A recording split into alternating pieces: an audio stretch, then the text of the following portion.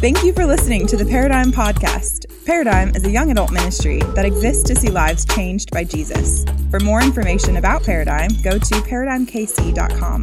We hope this message is inspiring and life-changing. Thanks for listening.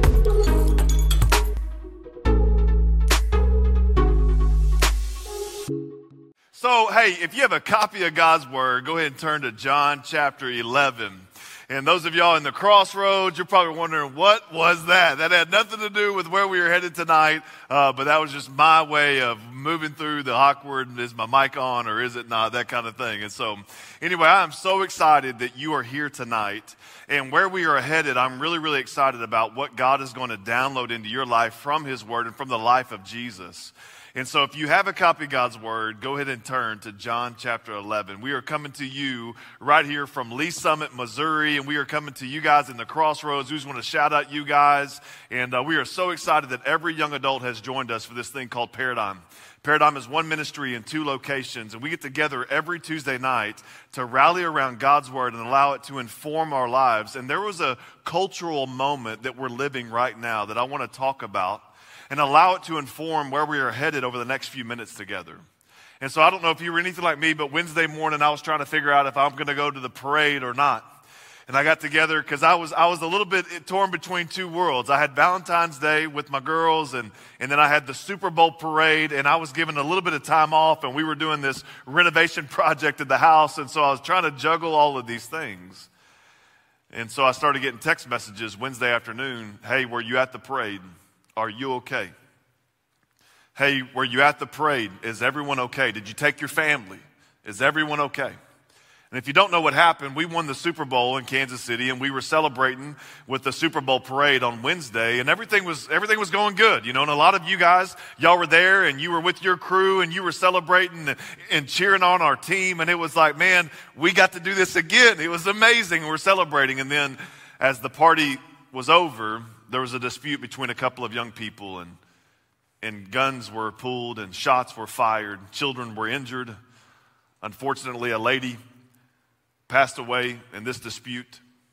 And what went from a celebration because of hate became a devastation. And we're all kind of in this process. Many of you were there, and you were interviewed, and you're processing the trauma of being that close to gunfire. And many of you, if you weren't there, you've already heard by now, and you've been processing, man, this was like on the front porch of Union Station. Like this is a really fun place in our city, and all of this happened, and how could this happen? And if I don't know if you know this about tragedy or trauma, but it's like you play the scene over and over in your mind, right? And you start thinking, man, what if I was there, or I was there? What if this would have happened? Oh my goodness, I can't unhear the things I heard. I can't unsee the things I've seen. And when the pandemonium hit, man, fear struck in the lives of people. And in the days after, what we're seeing, and as I'm talking with people, it's like, man, I don't know how to process this. There's people in my circles, there's people that I work with that were there, and they don't know how to process this. And the thing about tragedy is that it conjures up all sorts of emotions. Like there's grief, and then there's anger, and then there's like no way, and then there's like, oh my goodness, somebody should have, and if I were there, I would have done this, and there's all of these things. And listen, what happened Wednesday is incredibly tragic. But that's just a data point in a life that really is full of tragedy. That we've all come in here tonight, and the reality is that what took place on Wednesday is just an example or a sample of tragedy that has taken place in many of your lives, maybe this year. Maybe the tragedy that you're facing is a divorce that your family's going through. Maybe it's a diagnosis that you've received personally or a loved one has received. Or maybe you got the news recently that they've passed away and you're thinking, they're too young to die. What do you mean? How did this happen? And there's tragedy in your life. Now, it's in moments of tragedy, we come into places like this and we're singing songs about the goodness of God, and we're studying the Bible about how God is good and how He's sovereign, and it's in moments of tragedy that begins to get rocked a little bit. And we start asking ourselves, like, okay, if I'm a person of faith, if I claim to be a Christian, how does that impact this present cultural moment in this situation? And tonight I want to talk about that. Because if you're a Christian, there is a response that we find from the life of Jesus when it comes to tragedy. And so tonight I want to talk about how Christians respond to tragedy. Now, before I get there, let me just define what I mean by Christian, because I think that that's a little bit of a confused title in our culture today.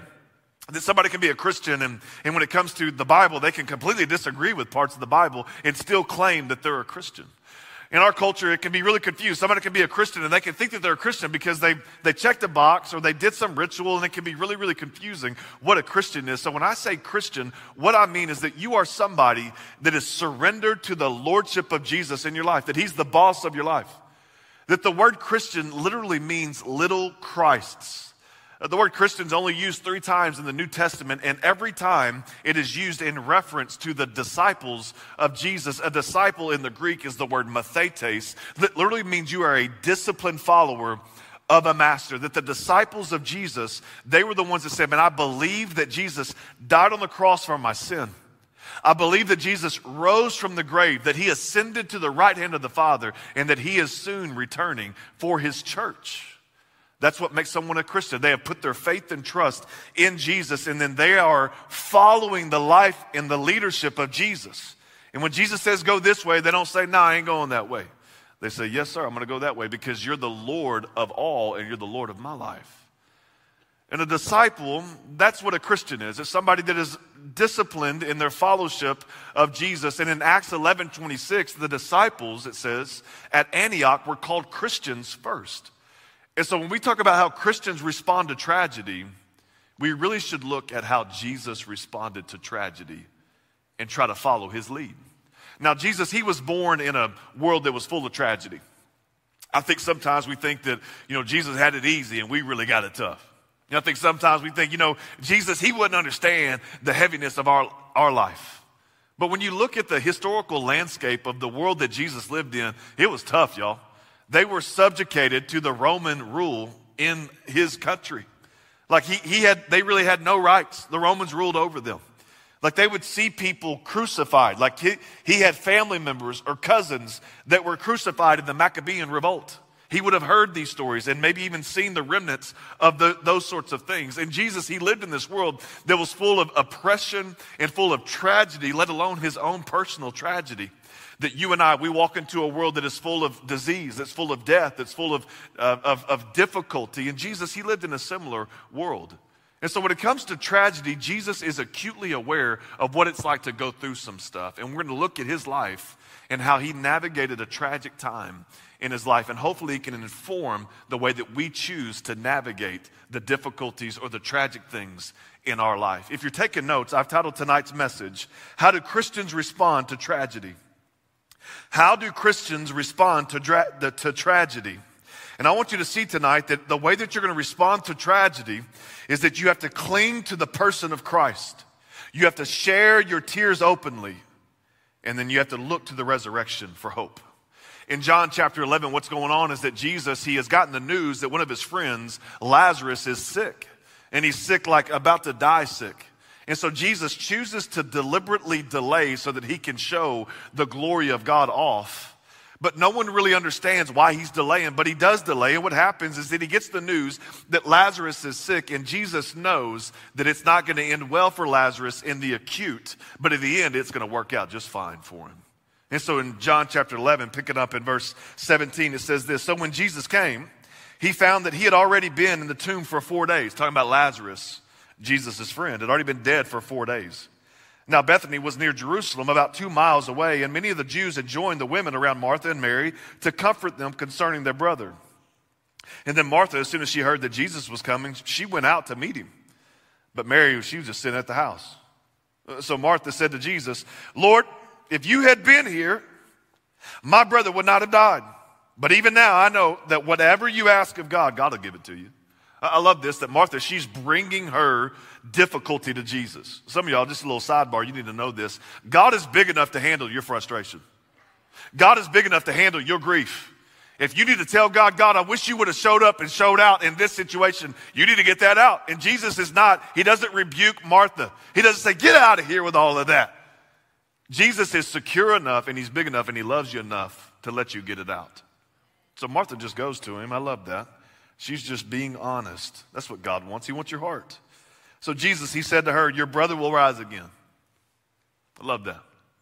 Jesus can see what you and I cannot see sometimes. He says, your brother will rise again. Martha said to him, I know he will rise again in the resurrection at the last day. And Jesus said to her, I am the resurrection and the life. And he who believes in me, though he may die, he shall live. And whoever lives and believes in me shall never die. I love that. What a boast. What a brag. Jesus says, yeah, we're talking about the resurrection. While we're talking about that, you're looking at the resurrection and the life. And he who believes in me will not perish, but will live for eternity. And then I love Jesus. He just asked Martha this question, and I believe that he's jumping off the pages tonight. And he's asking every one of us this question. Do you believe in me? This is who I am. Do you believe in me? What a great question. I wonder, when you hear about the claims of Jesus, do you believe those claims? When you hear about the audaciousness of this man Jesus saying, I'm the resurrection and the life, do you really believe that he is the Son of God, sinless in all of his ways, dying on a cross for your sins and for mine and for the world's, raising from the grave? And he is the one that holds the keys to life and death, to heaven and hell. And when you put your faith in him, do you believe in him that he will raise you?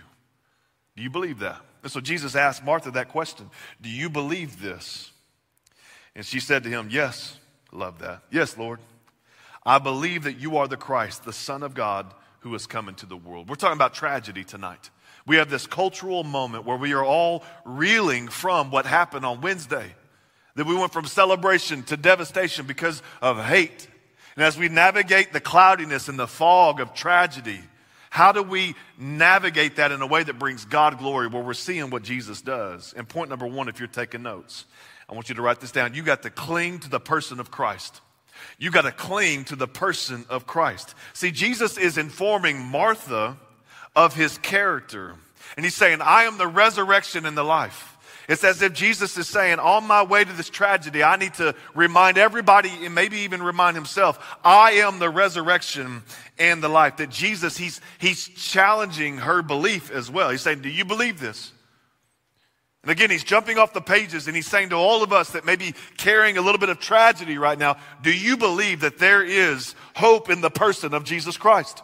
Do you believe that he is the resurrection and the life? Do you believe that Jesus is who he says he is? And what's the alternative in your time of tragedy? What are you going to cling to? I think about all the things that we cling to in times of tragedy. Some of it just want to cover our head with the covers and just sleep. You just wish it away, but it don't go away. Some of us, we want to run to the bottle for consolation and we just want to drink it away, thinking if I just get so blacked out right now, it will just kind of disappear. And it will for a moment, but then you'll wake up hungover and still with the tragedy. Some of us want to run to a relationship and we just need a moment of fun and a moment of pleasure, and we think that, okay, that's going to make things better, but then you're just going to have that kind of hungover from the one night stand, and is it making it better? I don't think so. What do you cling to? And what Jesus is proposing is that you can cling to the only anchor that holds in the storm. That you cling to the person of Christ. And it's in times of tragedy that your theology's checked. You know what I mean by theology? You know, theology is that big $10 word that means your study of God. And it's in times of tragedy that your understanding of God is checked.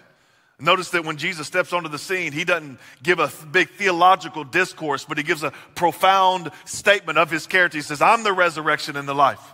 That's what you need to know. We don't have to go to seminary to get downloaded the core truths of who Jesus is so that we can cling on to the person of Christ in the midst of our tragedy. See, Jesus is informing the situation with the power of the person of who he is. He's saying, this is who I am. I'm going to inform your mind. You got to cling on to this in the midst of your tragedy. This is who Jesus is. One theologian, he says this, that what comes to your mind when you think about God is the most important thing about you. What do you think about God? What is your understanding of God? What is your theology? When you think about God, when you think about Jesus, in the midst of tragedy, you better have some understanding of who God is. Because you don't want to be building your theology in the middle of a tragedy. See, tonight's when we build our theology. We're relatively at peace right here. We're at peace in the crossroads. Hopefully you got your books open. Hopefully you got your notes out. Hopefully you're here. Young adult ministry, Paradigm. We got everything's safe right now. The waters are placid in this place right now, but maybe only for a moment. Many of you are going to leave and you're going to go back to the things that you're dealing with. Some of you, tragedy may strike tomorrow. And it's in these moments that we come in here and we don't waste our time, but we build our theology so that when things happen in life, and they will, they will, you're prepared.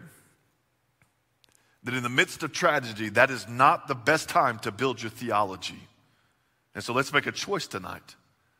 Let's build our theology tonight so that we ready ourselves for the days to come. So Martha, I love this because she had spent time with Jesus. And so like her and Jesus and Mary and Lazarus, they had spent some time. So when Jesus comes to her and says, I'm the resurrection and the life, this wasn't really new information to Martha. She was just being reminded of what she already knew about Jesus. That's why she was able to say with integrity, yes, I believe in you. And so again, she had chosen at some point in her life where the waters were placid and calm and everything was good and no one was sick and no one was on a deathbed. She had chosen to build her theology. Again, now is the time to build your understanding of who Jesus is so that when tragedy hits, you can draw upon the things that you've already downloaded into your mind because you don't want to be developing your theology in the middle of a tragedy. The way I'll put it is that you don't want to be building your theology on the 10th floor of Children's Mercy Hospital. What I mean by that is a few years ago, we went to the doctor with my oldest daughter, and we found out that her brain was moving into her spinal column because her skull was not large enough for her brain. And so we said, okay, what does that mean? Can you take some Advil and it get better? And they said, no, this is very serious. We're actually going to have to cut her skull open, and we're going to have to put spacers in her skull so that it will create space for her brain to move back in her skull. And listen, it's in that time when you don't want to be going, man, I wonder, is God good? I wonder, what is God sovereign? Does God have a plan for this? You don't want to be building your theology on the 10th floor of Children's Mercy Hospital. Because when your baby is going to go have her skull cut open, you better make sure that you have some sort of understanding of who God is so that you can navigate those tragedies with a sense of, I'm clinging to the person of Jesus. Because you want to know before then that God is sovereign, that he does not get surprised by anything, that oops never comes out of God's mouth. You want to know by then that God is good. You want to know by then that God is working towards an end that is going to be a good end. You want to know by then that God is the one that is leading us to something that is far more glorious than this broken, tainted, fractured world. You want to know by then that God is going to work these things in the end for good. You don't want to be trying to figure that out when you're in the middle of the storm. You better build your theology now, not in the midst of tragedy. See, when tragedy hits, you have to cling to the person of Christ. That's what Jesus is saying. He said, I'm the resurrection and the life. He starts with that. He informs Martha's mind. He informs the situation. He informs himself. He says this, you need to know this about me. And it goes on in verse 28. And he says this, and when she had said these things, she went her way and secretly called Mary, her sister, saying, the teacher has come and is calling for you. And as soon as she had heard that, she arose quickly and came to him. Now Jesus had not come into the town, but was in the place where Martha met him.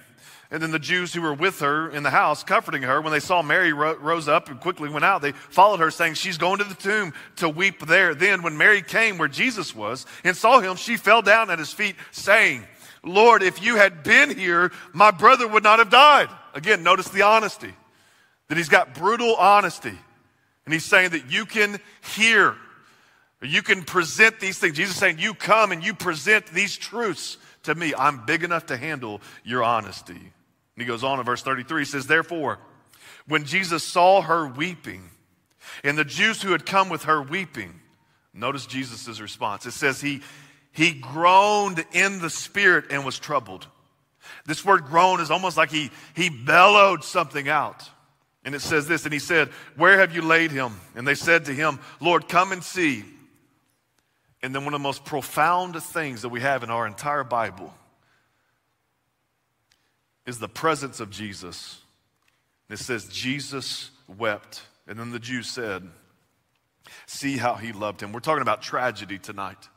And we're looking at the model of Jesus so that we as Christians, as his followers, know how to navigate the fogginess of tragedy and the cloudiness of difficulty. And what we see is that Jesus wept.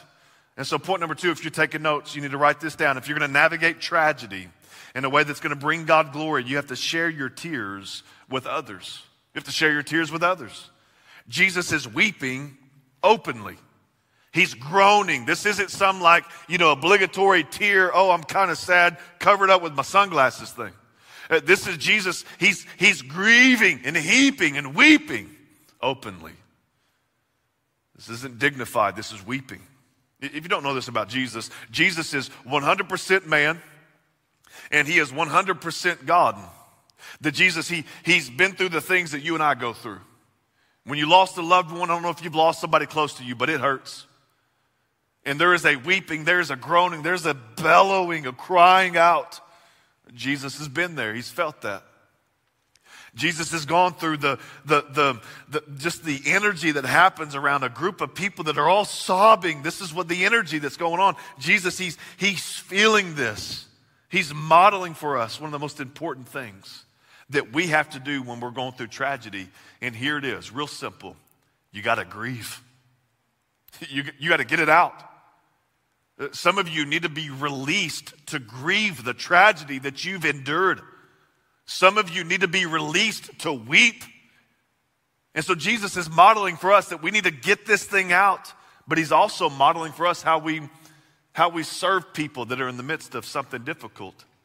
And he's offering something that we need to learn to offer as Christians. And it's a thing called empathy. That it's the power of his presence. He shows up and he helps them cry, if you will. And he joins them and he grieves with them. It makes me think of this story about a little boy that used to go visit his neighbor. And the neighbor there was an elderly couple that lived right next door, and he said, Mom, can I go visit the neighbor? She said, sure. And they would sit over there and he'd get candy from the older man, and he would just talk and ask questions and, come back to the house. And Mom said, what'd y'all talk about? And said, oh, Mom, we talked about baseball and just go on. What'd y'all talk about? We talked about fishing. We talked about adventures. And then one day the little boy asked Mom, can I go visit the neighbor? And the mom said, I don't know, son.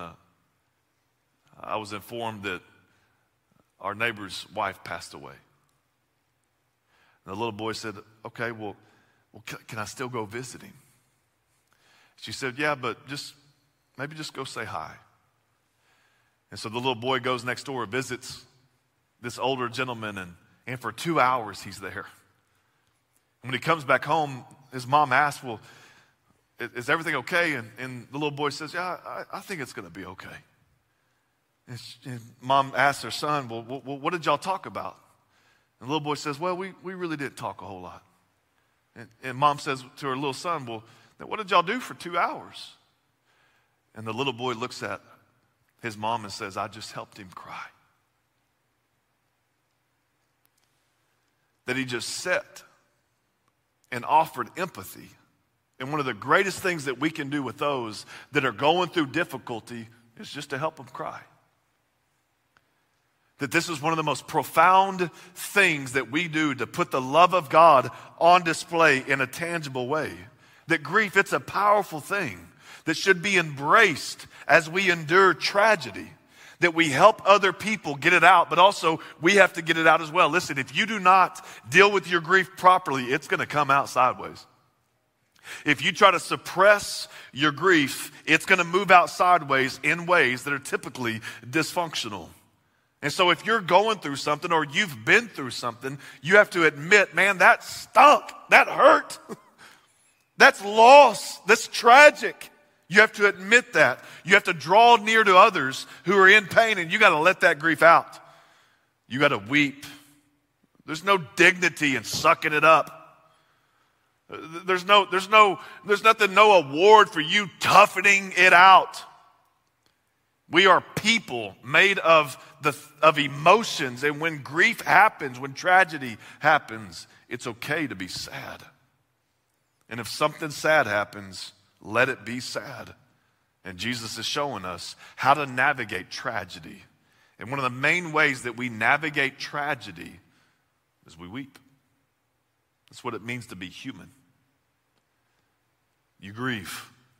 It goes on, and Jesus, he's not done yet. He's about to do something wild. Here's what it says in verse 37. It says, and some of them said, could not this man who opened the eyes of the blind and also kept this man from dying, couldn't he have done something here?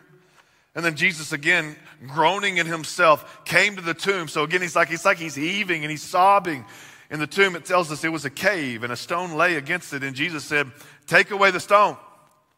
And Martha, the sister of him who was dead, said to him, Lord, by this time there's a stench, for he's been dead for 4 days. And Jesus said to her, did I not say to you that if you would believe, you would see the glory of God? Then they took away the stone from the place where the dead man was lying.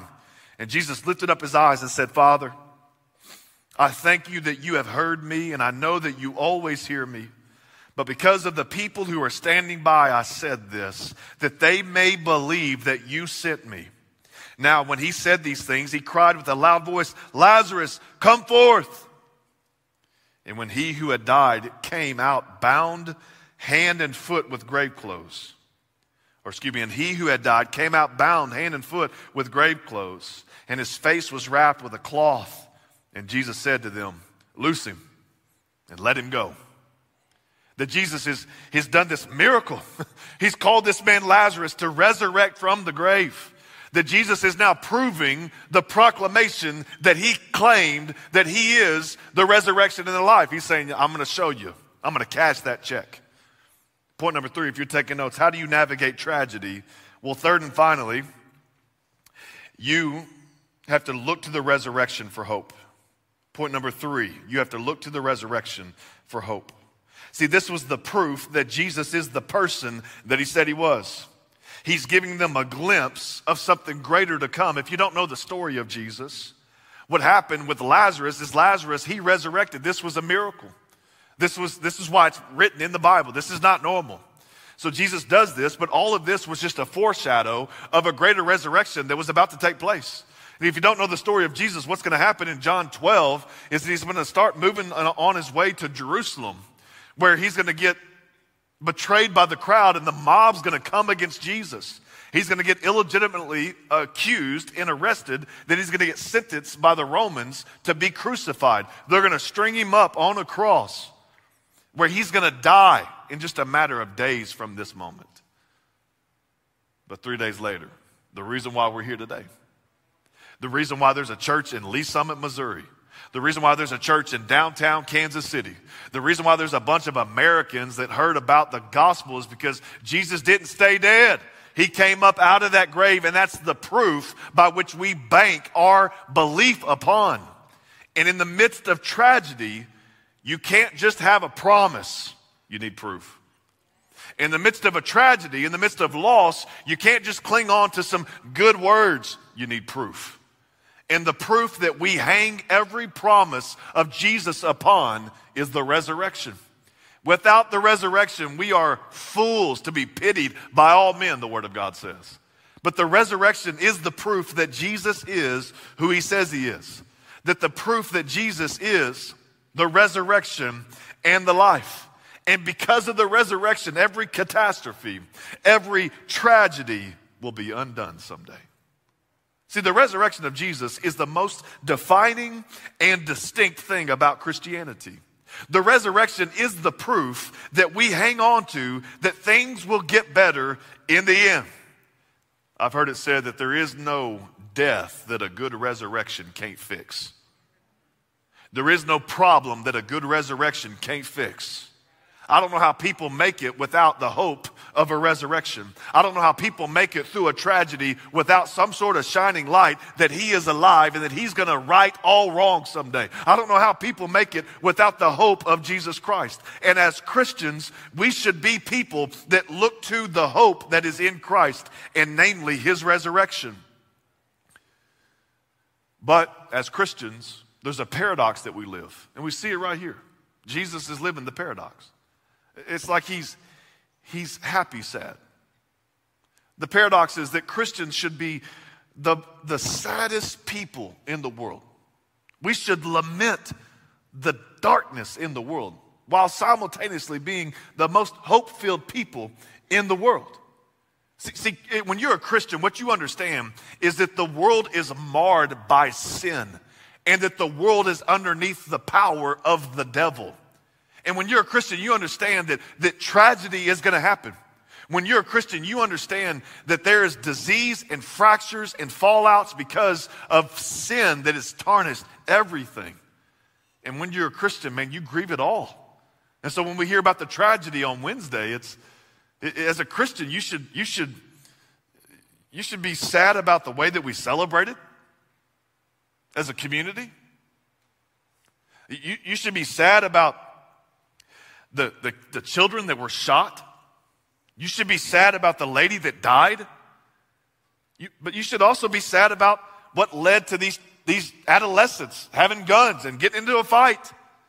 You should be sad about it all, knowing that this is all just a symptom of a broken world, and that we know and we believe that the wages of sin is death. And so as Christians, man, we should be the most sad. In one hand, and you see this, Jesus, he's weeping. And it's always confused me, like, why is Jesus so sad? He's about to raise Lazarus from the dead, but he's living the paradox for us. And in Christianity, you live the paradox of being the most sad and weeping and so upset that there's death and decay and loss in this world. But yet we should be the most hope-filled. Because if the tomb is empty, then anything is possible. And we should be the most hope-filled because there is a resurrection. That Jesus, he rose from the grave, proving that he is the resurrection and the life. And that's what gives us hope. That is the foundation by which we build our understanding of this world and where things are headed in the end. So on Wednesday, there was a celebration that ended with a devastation because of hate. And it sent the city reeling with fear and disappointment and grief. But what we're learning about tonight is that only in Christ, only in Jesus and his death on the cross and the fact that he rose from the grave, only in Christ do we see that progression reversed. That Jesus, he reversed the script of celebration that led to devastation because of hate, sending the city reeling with fear and disappointment and grief. See, Jesus, he came on a rescue mission. And on the cross, there was a devastation that led to a resurrection or a celebration because of the love of God Almighty that sent the world reeling with salvation and forgiveness and acceptance by God Almighty. So my question tonight, if Jesus is the resurrection and the life, do you believe that? And if you do, then when tragedy squeezes your theology, may what be wrung out be the promises of God in the person of Christ. And may you be honest about the emotions that come with tragedy. But may you ultimately land on the foundation that Jesus is alive and that there is no problem that a good resurrection can't fix. Let's pray.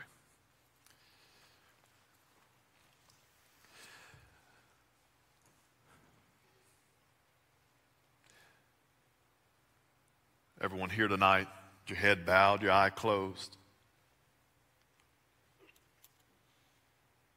I know in rooms like we're in tonight, both here and both in the city, man, there are a host of problems. There are people here tonight that have gone through breakups recently where their heart's just broken. They thought they had found the one. They thought they had found him. They thought they had found the one. They thought they found her, only to give years of their life. I know that there are people here tonight that are navigating chronic illnesses, wondering, God, where are you? You could fix all this with a word. I'm just tired of feeling this way. I know there are people here tonight whose parents are going through a divorce. And they're just so shocked that mom and dad can't work it out. And people here tonight that were at the parade on Wednesday, that were right there, thinking, man, I was just a few inches, a few feet away from having my life taken, from receiving a gunshot. There are people here tonight dealing with a host of things, and I just want to pray over you tonight. And there are also people here that are walking alongside of people that are in tragedy, and maybe you're the only Christian that people know. And when you're the only Christian that somebody knows, then you're the only Bible that they read, your life. And so how imperative it is for you to know how to lead people through tragedy. And so I want to pray for you as well, that God would give you wisdom and words to be able to counsel people in a way that would bring him glory and ultimately lead them to Christ. And so let me pray over you, both here in Lee Summit, you in the Crossroads. Then we're going to transition into a time of informing our minds and feeding our hearts of the promises of the character of God Almighty. And so with every head bowed and every eye closed, let's pray and ask that God would move in the midst of tragedy, knowing confidently that if he entered into humanity through Jesus and he wept, that somehow, some way, he can enter into our situation and he can minister to us in a way that only the Holy Spirit can. And so let's pray. Lord Jesus, thank you so much for today. God, I pray for my friends tonight. I pray for the person that just feels overlooked. God, I pray for the person that's heart is in shambles tonight. God, I ask that you would just pick up the pieces. Your word says that you draw near to the brokenhearted. And so, God, I pray that your nearness would be, it would be palpable amongst my friends tonight. God, I pray for the person that's like just in the fog of something, and they're trying to figure out which way's up, which way's down. Should I go to work? I'm going to call in sick again because of whatever. God, I just ask that you would just help them to have the energy to take it day by day, that your grace would be sufficient today. God, I pray for the person that was there on Wednesday, the person that saw it all go down, that has images burned in their brain of children bleeding and of people suffering, and saw the pandemonium of the fear of people. And God, I just ask that you would help them emotionally to process those things. And God, for all of us that will one day face tragedy, if we're not facing it today, God, I pray that you would help us to cling on to the person that is Christ. Help us to build our theology and believe that you are the resurrection and the life. And when we put our faith in you, we will not perish, but we will live. God, I pray from that place of confidence we would be able to face the days ahead. And when tragedy strikes, that we would grieve. God, help us to not be marked by stoicism. God, help us not to be marked by running to any other thing, but help us to be true to our emotions and help us to match the occasion with the right emotion. And so if it's tears, let them flow. And God, help us to be willing just to sit and help others cry. And God, at the end of the day, I pray that we would cling on to the anchor that is your resurrection. That without a resurrection, all of this is in vain. But because of the resurrection, we have hope, and we have hope that has been proven. So these are not just vain promises, but because of what you have done, everything is yes and amen in Christ.